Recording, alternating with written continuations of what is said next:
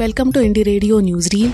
I am Prajakta and you are listening to the news updates for 1st February 2024. Here are the international news updates for today. EU opens package worth 50 billion euros for Ukraine. All 27 EU leaders have agreed a 50 billion euro aid package for Ukraine after Hungary had previously blocked the deal. Ukrainian President Volodymyr Zelensky welcomed the new funding. He said it would strengthen the country's economic and financial stability. Ukraine's economic ministry said it expects the first tranche of funds in March. There had been fears Hungary's PM would again block the package as he did at the European summit in December. Viktor Orban, Russian President Vladimir Putin's closest ally in the EU, had said that he wanted to force a rethink of the bloc's policy towards Ukraine and questioned the idea of committing funds for Kiev for the next 4 years. The package will be used to pay pensions, salaries and other costs over the next 4 years. Many European countries also provide military aid to Ukraine.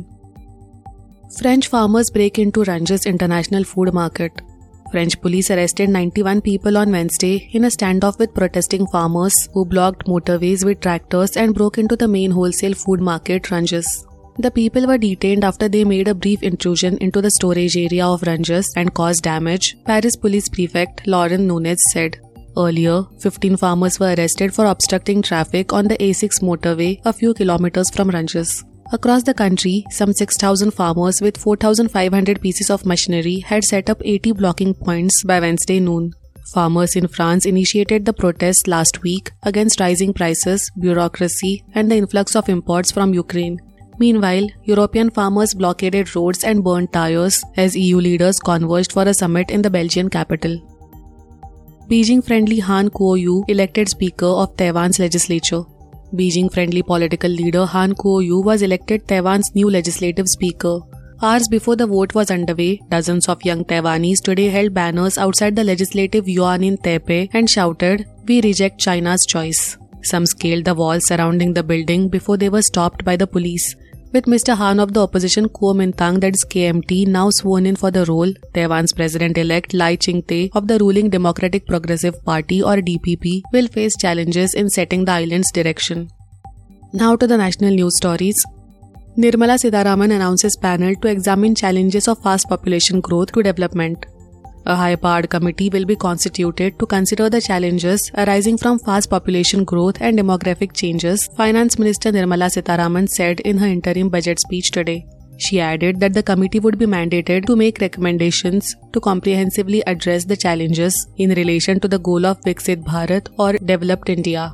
According to the United Nations Population Fund, that is UNFPA's State of World Population report released in April last year, India is the most populous country in the world with a total population of 1,428.6 million. However, there is no latest Indian census to corroborate the same. Karnataka MP says people may demand separate country if injustice to South continues. Congress MP from Karnataka DK Suresh said today that people of South India might have to demand a separate country if the injustice of not providing the rightful share of taxes to the southern states continued. The Bengaluru rural MP was speaking to reporters in New Delhi while criticizing the union budget. Suresh said that under the current BJP-led regime at the centre, we are seeing a lot of injustice in distribution of the share of taxes. His remarks invoked strong condemnation from BJP leaders in Karnataka. Congress and JMM hired Jharkhand MLAs amid government formation delay allegations. The Congress and the ruling Jharkhand Mukti Morcha, that is JMM, sequestered their MLAs amid allegations of deliberate delay in government formation.